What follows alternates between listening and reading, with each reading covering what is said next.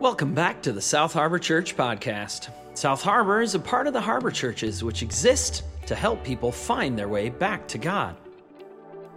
This week in our study from the life of Joseph in the book of Genesis, we ask the question, how does Joseph know how to interpret the dreams? As always, for more information about how you can become a part of the South Harbor Church community, stick around after the message. And now, let's head over to Pastor Tim.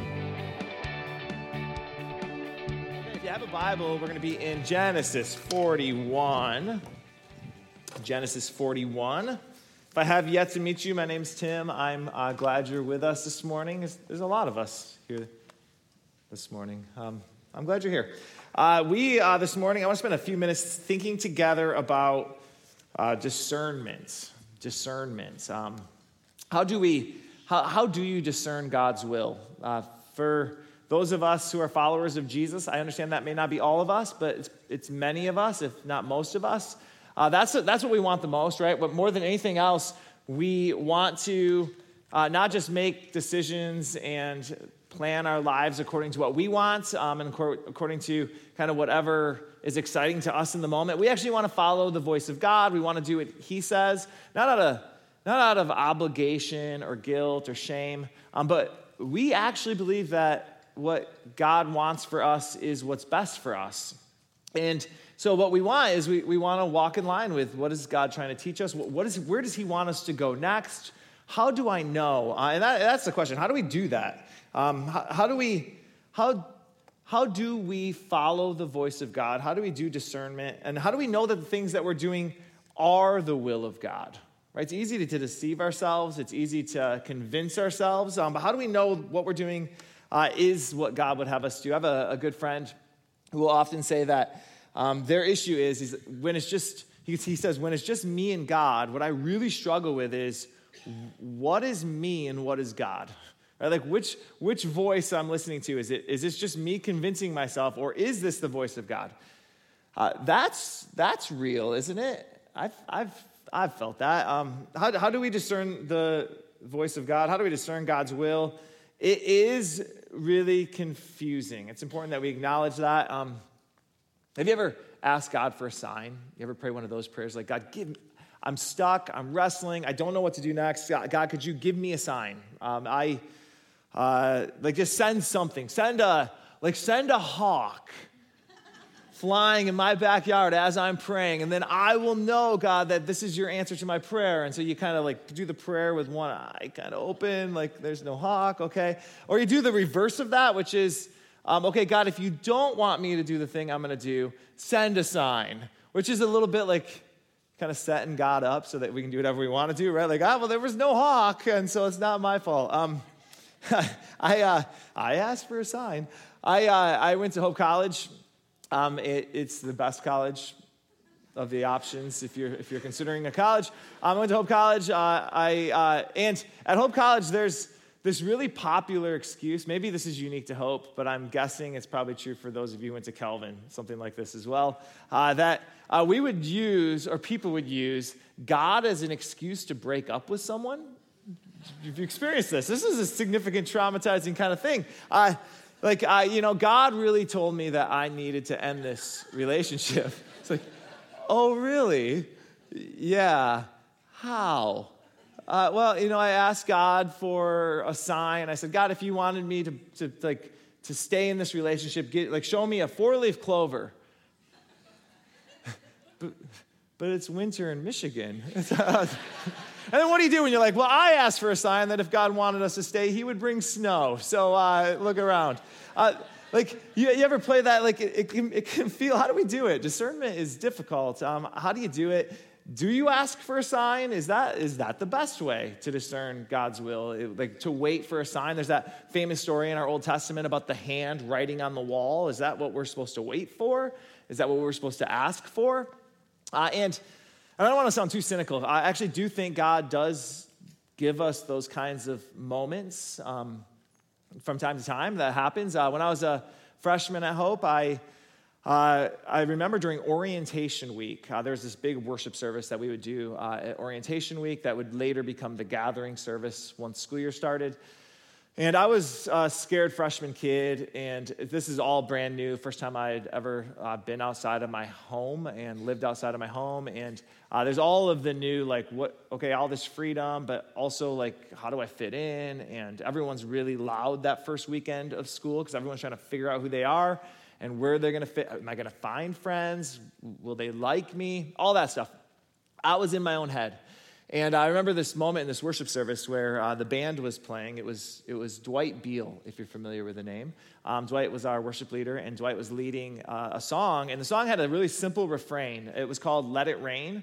And if you're familiar with the song, it just kind of repeats this line, let it rain, open the floodgates of heaven.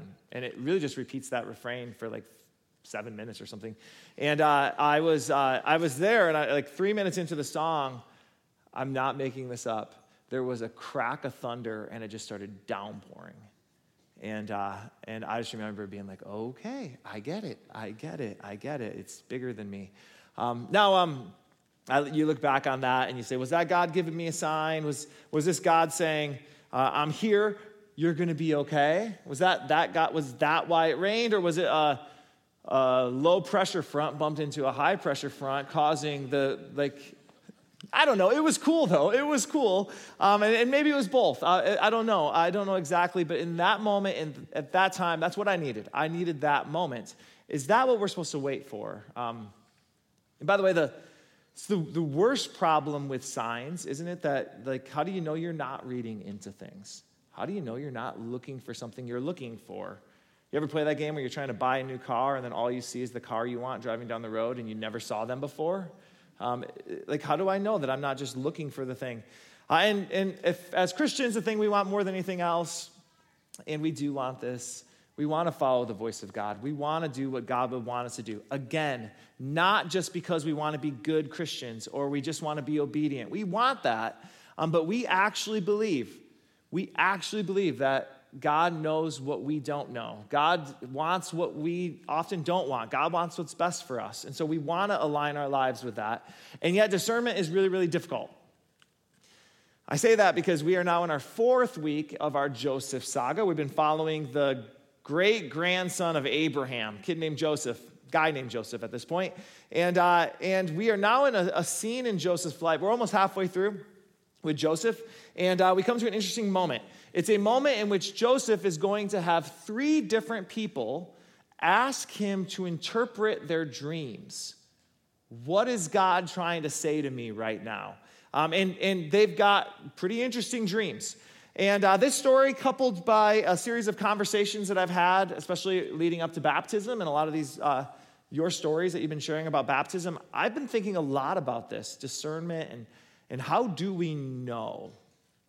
So if it's okay, what I'd like to do is I want to read the story, and we'll pause a little bit, but I'll read the story, and then I want to just float by you a few things that I've seen in the story and I've learned from this story, and hopefully it is we land and it's really practical and maybe even helpful to where we're at and how do we do it. So we left our story in Genesis 39. Let me remind you of where we left off, or if you weren't here, I'll give you the quick catch-up. Joseph has been sold by his brothers into slavery. That's Genesis 37. He's sold, and he ends up a slave in the house of a slave master named Potiphar, and he's an Egyptian.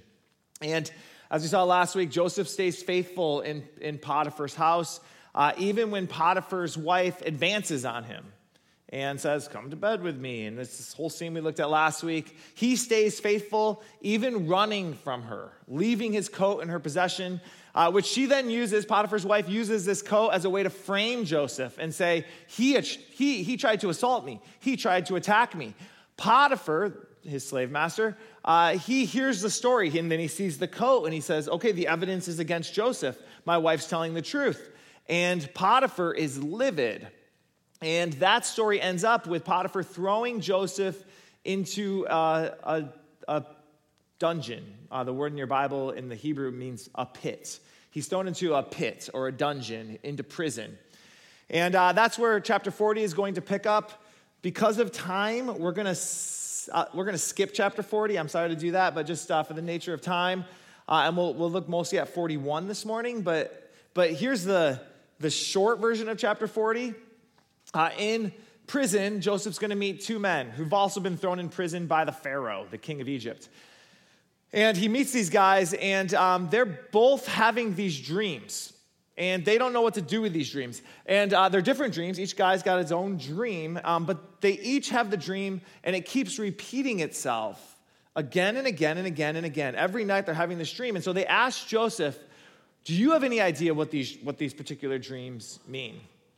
And Joseph has a profound response. This is what Joseph says. He says, they say, we both had dreams, they answered, but there is no one to interpret them. Then Joseph said to them, here's the key, do not interpretations belong to God? Tell me your dreams. Now, Joseph's had his own dreams before, if you remember earlier in the story. He knows that God can speak through dreams. And so he says, okay, I get it. You had a dream. The dream's yours, but the interpretation belongs to God. If you want to know what the meaning of the dream is, it's not going to come just from like thinking a lot about it. Like it's going to come from God. God's the one who gives the interpretation. So tell me your dream, and I'll see if I have an interpretation for you. They then tell the dreams. And the dreams are cryptic and weird like most dreams are, right? If you ever kept like a dream journal, dreams are weird. I've had it before where I'll wake up in the middle of the night thinking, that I had like a dream or something. I'm like, that would make a great sermon illustration. And then I wake up in the morning and I'm like, what on earth did I write down, right? Like weird things. And their dreams were weird too. Budding vines, grapes, birds, baskets, the kind of dreams that you have them and you shrug them off. Like, okay, that was just a weird dream. The problem is they keep having the same dreams. And so this weird dream, it's not like they can just shrug it off. It just keeps coming back up. And so Joseph hears the dreams, and he offers an interpretation to each of them of what their dreams mean. And he's right. The dreams his interpretation ends up playing out exactly as he says it's going to play out. Which brings us back to the main question I want to ask this morning is how? How does Joseph know the answer? How does he know? If you read the stories closely, there's no angel coming down to Joseph and saying, here's the meaning of the dreams. There is no sign, hand writing on the wall saying, here's what the dreams mean. There is no like booming voice from heaven. How does Joseph know how to interpret these dreams? Now, we're going to skip 40 because I think in chapter 41, we kind of see a little bit clearer exactly kind of what Joseph's up to in this. And Joseph's going to have the two prisoners, and they're going to ask the question. But then in chapter 41, another person has a dream. And this person just so happens to be the most powerful, the most famous, the most successful man in the entire world. He happens to be the king of Egypt, the Pharaoh himself. He's got a dream. And that's where we'll pick up our story. Genesis 41, beginning in verse 1. When 2 full years had passed, that's since Joseph interpreted those prisoners' dreams. So since 2 years after that, Pharaoh had a dream. He was standing by the Nile River when out of the river there came up 7 cows, sleek and fat, and they grazed among the reeds. After them, 7 other cows, ugly and gaunt, came up out of the Nile and stood beside those on the riverbank. And the cows that were ugly and gaunt ate up the 7 sleek, fat cows. Then Pharaoh woke up. He fell asleep again and had a second dream. 7 heads of grain, healthy and good, were growing on a single stalk. After them, 7 other heads of grain sprouted, thin, scorched by the east wind. The thin heads of grain swallowed up the 7 healthy, full heads. Then Pharaoh woke up. It had been a dream. Okay, so weird dreams. 7 cows, 7 like healthy, fat cows, and then 7 what we're told are sleek or ugly and gaunt cows. And then he has another dream, 7 heads of grain, full fruit, and then 7 heads of grain, no fruit. Weird dreams. Pharaoh wants to know, what do they mean? That's his question. What do these dreams mean? I've had these dreams. So in the morning, verse 8, his mind was troubled, so he sent for all the magicians and wise men of Egypt. Pharaoh told them his dream, but no one could interpret them for him. So he brings all the magicians, all the wise men, all the king's horses and all the king's men. He could not figure out his dreams. And no one could understand what the meaning of these particular dreams were. Then the chief cupbearer. Pause here. The chief cupbearer happens to be one of the guys that was in prison with Joseph that he interpreted his dream 2 years earlier. So he's going to speak up. Then the chief cupbearer said to Pharaoh, today I'm reminded of my shortcomings. Pharaoh was once angry with his servants, and he imprisoned me and the chief baker in the house of the captain of the guard. Each of us had a dream the same night, and each dream had a meaning of its own. Now a young Hebrew was there with us, a servant of the captain of the guard. We told him our dreams, and he interpreted them for us, giving each man the interpretation of his dream. And things turned out exactly as he interpreted them to us. I was restored to my position, and the other man was impaled. I should acknowledge, Joseph didn't just do the, hey, God wants to make you healthy, successful, and wise, right? That wasn't the meaning. One of the dreams was, yeah, it's going to go okay for you. The other was, sorry, bro, you're going to die on a stick. That was the nature of the dreams. So Pharaoh sent for Joseph, and he was quickly brought from the dungeon. When he had shaved and changed his clothes, he came before Pharaoh. Pharaoh said to Joseph, I had a dream, and no one can interpret it, but I have heard it said of you that when you hear a dream, you can interpret it.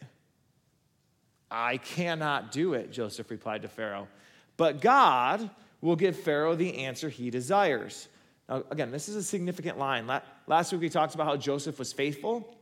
Just notice here, Joseph will never, again and again, he's not saying, hey, look how I can climb the ranks by talking about how smart I am, or I can use my leverage. Again and again and again, he's crystal clear. I can't interpret your dreams, but God can. So I'll try. Give me your dreams, and I will try, see if God's got something for me in this that I can kind of understand your dreams. But I'm not the one to do it. Verse 17, then Pharaoh said to Joseph, in my dream I was standing on the bank of the Nile, when out of the river there came up 7 cows, fat and sleek, and they grazed among the reeds. After them 7 other cows came up, scrawny and very ugly and lean. I had never seen such ugly cows in all the land of Egypt. The lean, ugly cows came and ate the 7 fat cows that came up first. But even after they ate them, no one could tell that they had done so. They looked just as ugly as before. Then I woke up. In my dream, I saw 7 heads of grain, full and good, growing in a single stalk. After them, 7 other heads sprouted, withered and thin, and scorched by the east wind. The thin heads of grain swallowed up the 7 good heads. I told this to the magicians, but none of them could explain it to me. Then Joseph said to Pharaoh, the dreams of Pharaoh are one and the same. God has revealed to Pharaoh what he is about to do. The 7 good cows are 7 years, and the 7 good heads of grain are 7 years. It's the same dream. It's one and the same dream. The 7 lean, ugly cows that came up afterward are 7 years, and so are the 7 worthless heads of grain scorched by the east wind. They are 7 years of famine. It is just as I said to Pharaoh. And again, notice who he's going to give credit to. God has shown Pharaoh what he's going to do. 7 years of great abundance are coming throughout the land of Egypt, but 7 years of famine will follow them. Then all the abundance in Egypt will be forgotten, and the famine will ravage the land. The abundance in the land will not be remembered because the famine that follows it will be so severe. The reason the dream was given to Pharaoh in 2 forms is that the matter has been firmly decided by God, and God's going to do it soon. So, pause here. The Pharaoh has these dreams. He brings them to Joseph. No one can interpret them. All the magicians, all the wise people, no one can interpret them, but Joseph is able to interpret them. Now again, Joseph's already said multiple times, interpretation belongs to God. I can't do this on my own. Interpretation belongs to God. But somehow God's given him the ability to interpret the dreams. And again, my question that I want us to come back to is how? How does he do it? The text doesn't tell us that there's some angel that comes down. There is no booming voice, like clouds part, and there's a booming voice that's like, oh, the 7 fat cow dream. Let me fill you in. There's none of that. There's none of that. There's. I love anytime I do that. It's just fun. There's none of that. Joseph just seems to know the meaning of the dreams. There's no sign in the text that there's a sign in the text, right? It's just Joseph just seems to know. He's able to offer advice to Pharaoh. Here's his advice, verse 33. And now let Pharaoh look for a discerning and wise man and put him in charge of all the land of Egypt, which I kind of find funny, right? Like he's just, you can imagine all the magicians and the wise people up against that back wall. And Joseph's like, here's the meaning of your dream. Find a person who's wise and discerning to like help you with the next steps. You got to imagine them staring at their toes, right? Like, oh, and by the way, this wise person that you put in charge should come up with a plan. And just in case you're like not quite sure, let me give you what I would do if I was in charge. Verse 34, let Pharaoh appoint commissioners over the land to take a fifth of the harvest of Egypt during the 7 years of abundance. They should collect all the food of these good years that are coming and store up the grain under the authority of Pharaoh to be kept in the cities for food. This food should be held in reserve for the country to be used during the 7 years of famine that will come upon Egypt so that the country may not be ruined by the famine. That's what I would do. Pick a guy. The plan seemed good to Pharaoh and to all his officials. So Pharaoh asked them, can we find anyone like this dude? One in whom there is the Spirit of God. Then Pharaoh said to Joseph, since God has made all this known to you, there's no one so discerning and as wise as you. You shall be in charge of my palace, and all the people are to submit to your orders. Only with respect to the throne will I be greater than you. So Pharaoh said to Joseph, I hereby put you in charge of the whole land of Egypt. Then Pharaoh took his signet ring from his finger, and he put it on Joseph's finger. He dressed him in robes of fine linen and put a gold chain around his neck. He had him ride in the chariot as his second in command, and the people shouted before him, make way, make way. Thus he put him in charge of the whole land of Egypt. That's our story. Joseph gets the job. He interprets the dreams, he gets the job, and he goes just like that from being a prisoner to once again being the second in command, the second most important person at this time in history in the world. Pharaoh's the most powerful man in the world. He's now second in command of Pharaoh. And all of it is because Joseph can interpret these dreams. But again, the question I want to ask is how? How does he do it? How does he know the answer? Joseph it's like, we remember last week we talked about the secret decoder ring that used to come in cereal boxes. It's like Joseph has this secret decoder ring and he's somehow able to do it. I want to propose to you that there is one detail in Joseph's dream, or in Pharaoh's dream. It's a weird detail. It's in his dream. That this particular detail is the reason Joseph can hear the dream and he can say, I know the meaning of the dream. I can interpret the dream for you. And this one particular detail, all those magicians and all those wise people that line up the back wall, they don't know this. They can't do this. There's a detail in the story. I propose to you, there's a detail that if you use your secret decoder ring, or if you know your text, there's a detail in the story that allows Joseph to be able to figure it out. What's the detail? Hold that question. Before we go there, I want you to notice something in the story. It's a pattern. There's been a pattern that's been replaying in the Joseph story. We've been using the word deja vu. There's like a deja vu in this particular story. Joseph's life up until this point has been a bit like, remember the movie Groundhog's Day? Joseph's having like a Groundhog's Day experience. He keeps reliving the same story again. That's one of my favorite images ever. Again and again and again and again. The events in Joseph's life are like stuck on loop. If you notice the pattern, we've talked about it a little bit.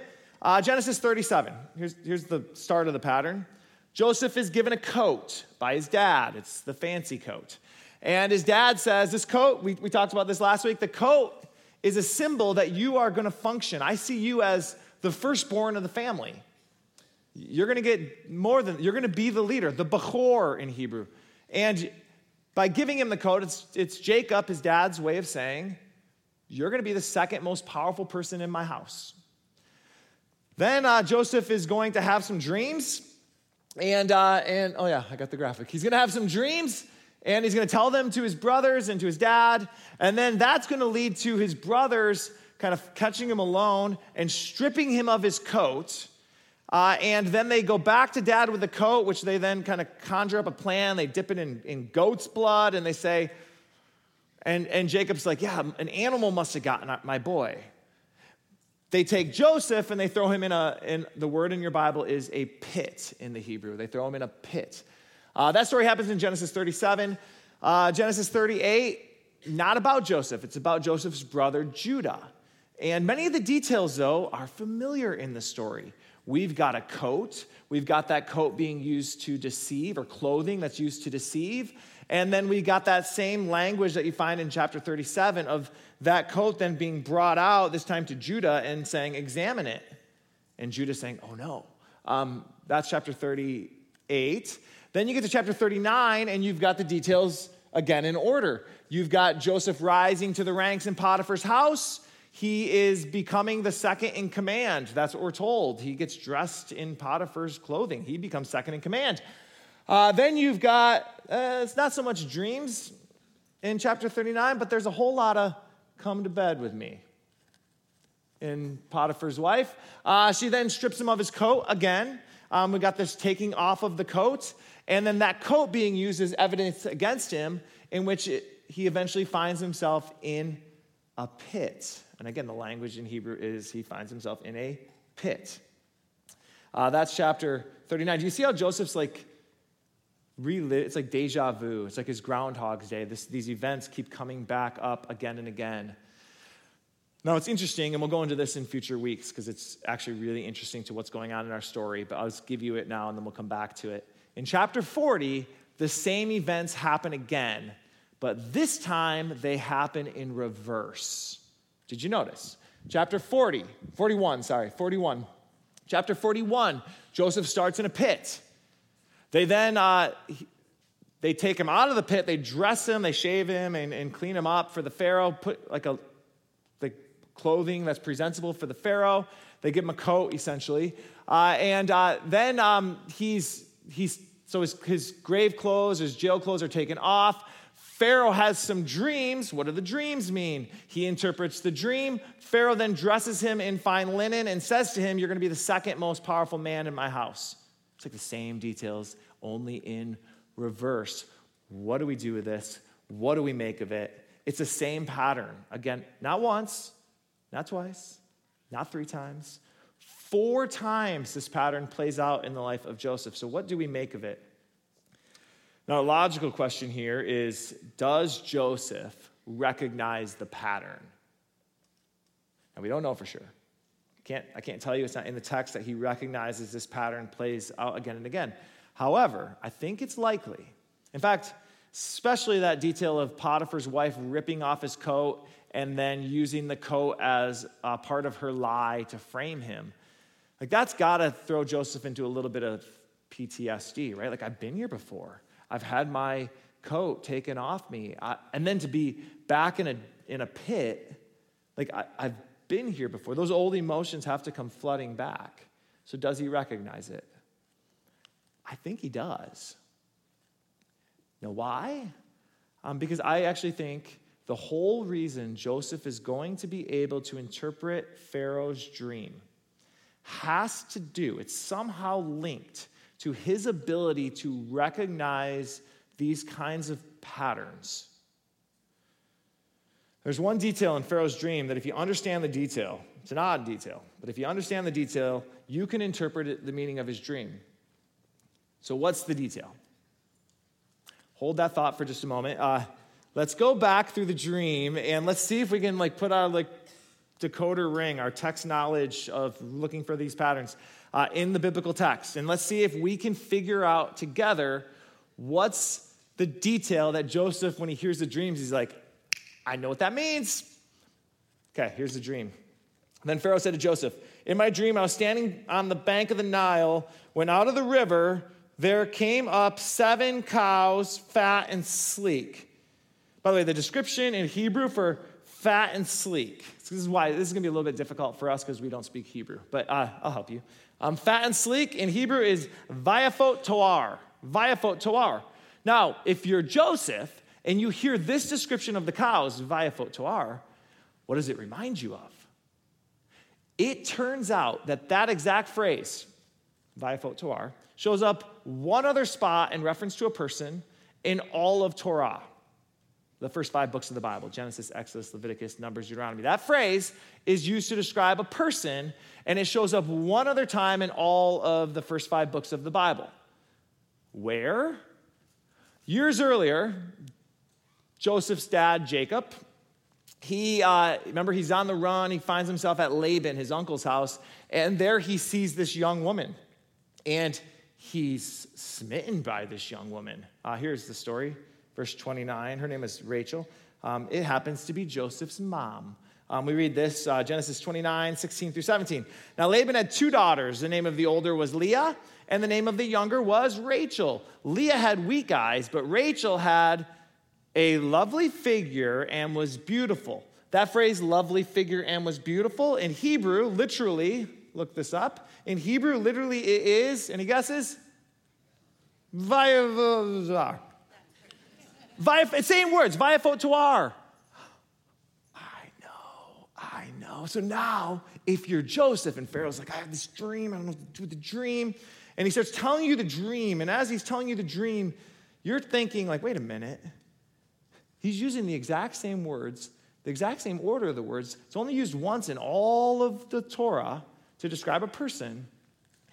If you're Joseph, you're thinking, oh my goodness, this is really weird. I know this cow. This cow is my mom. Which, by the way, I do not recommend telling your mom that she's the cow. But then Pharaoh's going to keep going. This is like a Rachel cow. What you're describing is like a Rachel cow. Pharaoh keeps going on with his dream. After them, 7 other cows came up, scrawny and very ugly and lean. I had never seen such ugly cows in all of the land of Egypt. 7 more cows. They're really ugly. Hebrew, the word is varakot basar. The key word rakot, ugly. Varakot basar. That word also shows up one time in the first 5 books of the Bible, and that word shows up in reference to a person in the first 5 books of the Bible. Any guesses as to who? Yeah, the only description we're given of Leah, we read it earlier, is that she had weak eyes. In Hebrew, that is rakot ayin. Rakot layin, it literally means ugly eyes or thin eyes. So Pharaoh has a dream. I saw 7 Rachel cows, and they were grazing with 7 Leah cows. And then this, the thin, ugly cows, the Leah cows, ate up the 7 fat cows that came up first, the Rachel cows. But then he adds this. But even after they ate them, no one could tell that they had done so. They looked just as ugly as before. Then I woke up. Which again sounds a bit like the Leah-Rachel story. If you remember the story, Jacob doesn't get to marry the gal he wants to marry, Rachel. He ends up marrying Leah. But we're told this detail, that he served 7 years to get Rachel, but they seem like only a few days. He couldn't remember the 7 years of labor because of his love for her. Okay, so if you're Joseph, you know this story. This is your story. You recognize the pattern. You hear the Pharaoh telling the story, and you're thinking, I know who you're talking about. Those exact words were used by the Torah to describe my mom, Rachel, and my aunt, her sister, Leah. Okay, now we can get to the one detail in the story, in his dream, that allows Jacob to hear the dream and say, I know what the meaning of the dream is. If you're reading the text closely, he hears the dream and his direct response is, oh, that's the meaning. What's the detail? The 7 cows are what? 7 years. That's what Joseph does, the same thing you just did, because you know the story. 7 cows, 7 Rachel cows, 7 Leah cows. I remember my dad telling me the story about how he had to work for 7 years to get Rachel, but then she's swapped out and he marries Leah, and he has to work another 7 years to get Leah. Joseph hears this dream, and his immediate response is, here's the meaning of the dream. The 7 good cows are 7 years, and the 7 good heads of grain are 7 years. How does Joseph know the detail? That's how long his dad had to work There's 7 Rachel years, and then there's 7 Leah years, 7 years of abundance, and then there's going to be 7 years of scarcity. The detail that like the cows are years. And it's because Joseph knows this detail then that he can put a plan in place. Store the crops up during the good years, because those years they're going to go and then they're going to be forgotten, just like your dream says. They're going to come and they're going to be forgotten. They're going to feel good at the time, but then they're going to be forgotten. Kind of like the years my dad had to work for Leah. They were just forgotten because of what's coming, which is, okay, now we're going to have 7 lean years. So what I need you to do is I want you to store up the crops during the good years and save them for when the lean years come. And while the world starves, your storehouses will be full. I find that interesting. Isn't that brilliant? Yeah? Okay, yes.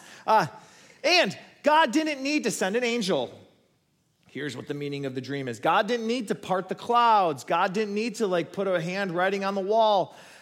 All God needed to do in this particular moment was for Joseph to know his story and connect the dots. To know his story well enough and to see the patterns. Which brings us back to the question we started with. How do we discern the will of God? Sometimes there is a miraculous clear sign. Lightning and thunder crack at Hope College and it starts raining and okay, I feel seen. But most often, this is not how God speaks. Most often, I cannot prove it to you, but I will speculate that 150 years from now, when we all get to heaven and we're talking to God and we say something like, God, I prayed to you and I asked to see you. And sometimes I get it. I was praying and I wasn't really paying attention. I was just kind of going through the motions. But sometimes I was. And where were you, God? I was desperate. I needed something. Where were you? Did you hear my prayer? Why didn't you say anything back to me? And I wonder if God's response might be like, did you look at your life? Did you watch your life? Did you learn from the past experiences? Did you not see? Especially the painful moments, especially the moments that you didn't think I was around. I was there. I was present for those moments. We are really good at avoiding thinking about the dark stuff. We don't want to go back there. And so we block them, and we numb them, and we bury them. But as you're going through those events, did you get the sense of deja vu, the sense that this has happened before? And because I learned something the first time it happened, I now know what to do. Did you ever have that sense? It's like we have this private message thread, us and God. Right? I can imagine God saying, we have this, you and I, we have this private message thread. There's a conversation we've been having that no one else can understand. People will give you advice, but there's a part of this conversation that you and I have been having that no one else can fully understand, because the message thread is your life. And throughout it, and maybe you're thinking, I still don't know what to do with that. Okay, but at the very least, did you recognize that in those dark moments where you couldn't see me, I was there? It's like I've been tapping you on the shoulder this whole time, and even when you didn't know what I meant, what I was trying to alert you to was, I'm still here. I'm still here. So again, how do we discern the voice of God? First and most obvious and the most direct answer is the one we often say, read your Bible and pray. It's good. That's a good thing to do. The psalmist says that God's word is like a lamp to our feet and a light to our path. It's not a spotlight to our path. It's like a lamp to our feet and a light. It's like the next step. We read the scriptures and okay, I think I know what God's telling me to do. Paul, New Testament church planter Paul, writing to Christians, will talk about how certain churches are better than other churches because some churches hear what Paul's teaching and they just do it. But then the better churches listen to what Paul's teaching and then they hold it against the scriptures and they discern whether or not Paul is just making this stuff up or whether or not he's actually in line with the scriptures. That, he says, is better. So start there. Start with prayer and start with the scriptures. Often I've discovered that I find my story resonated by, there's somebody else in the Bible. I'm like, oh, I feel what you felt, Elijah, and this is how you approached that situation. And so I think I know how to approach the situation because I've learned from them. Okay, that's the obvious answer. A far harder step, and also as I think is a deeply spiritual step, is perhaps God has been speaking to you the whole time in and through your life. This is why we do the work at South Harbor Church of talking about this stuff, right? Like we talk about family of origin. I know for some of you that's like, oh, please don't bring that up. That's like the most painful moments of my life. I don't want to talk about that. Or the seasons of your youth where you were bullied or where you felt out of place and you think, I don't want to talk about that. That's why we talk about introspection, looking inside. It is deeply spiritual work. It's been my experience. And if I'm reading the Bible correctly, I don't think I'm the only one who's experienced this, that when we're going through difficult times, the hardest stuff, it is really easy to not see where God is working, to actually feel like God has abandoned you.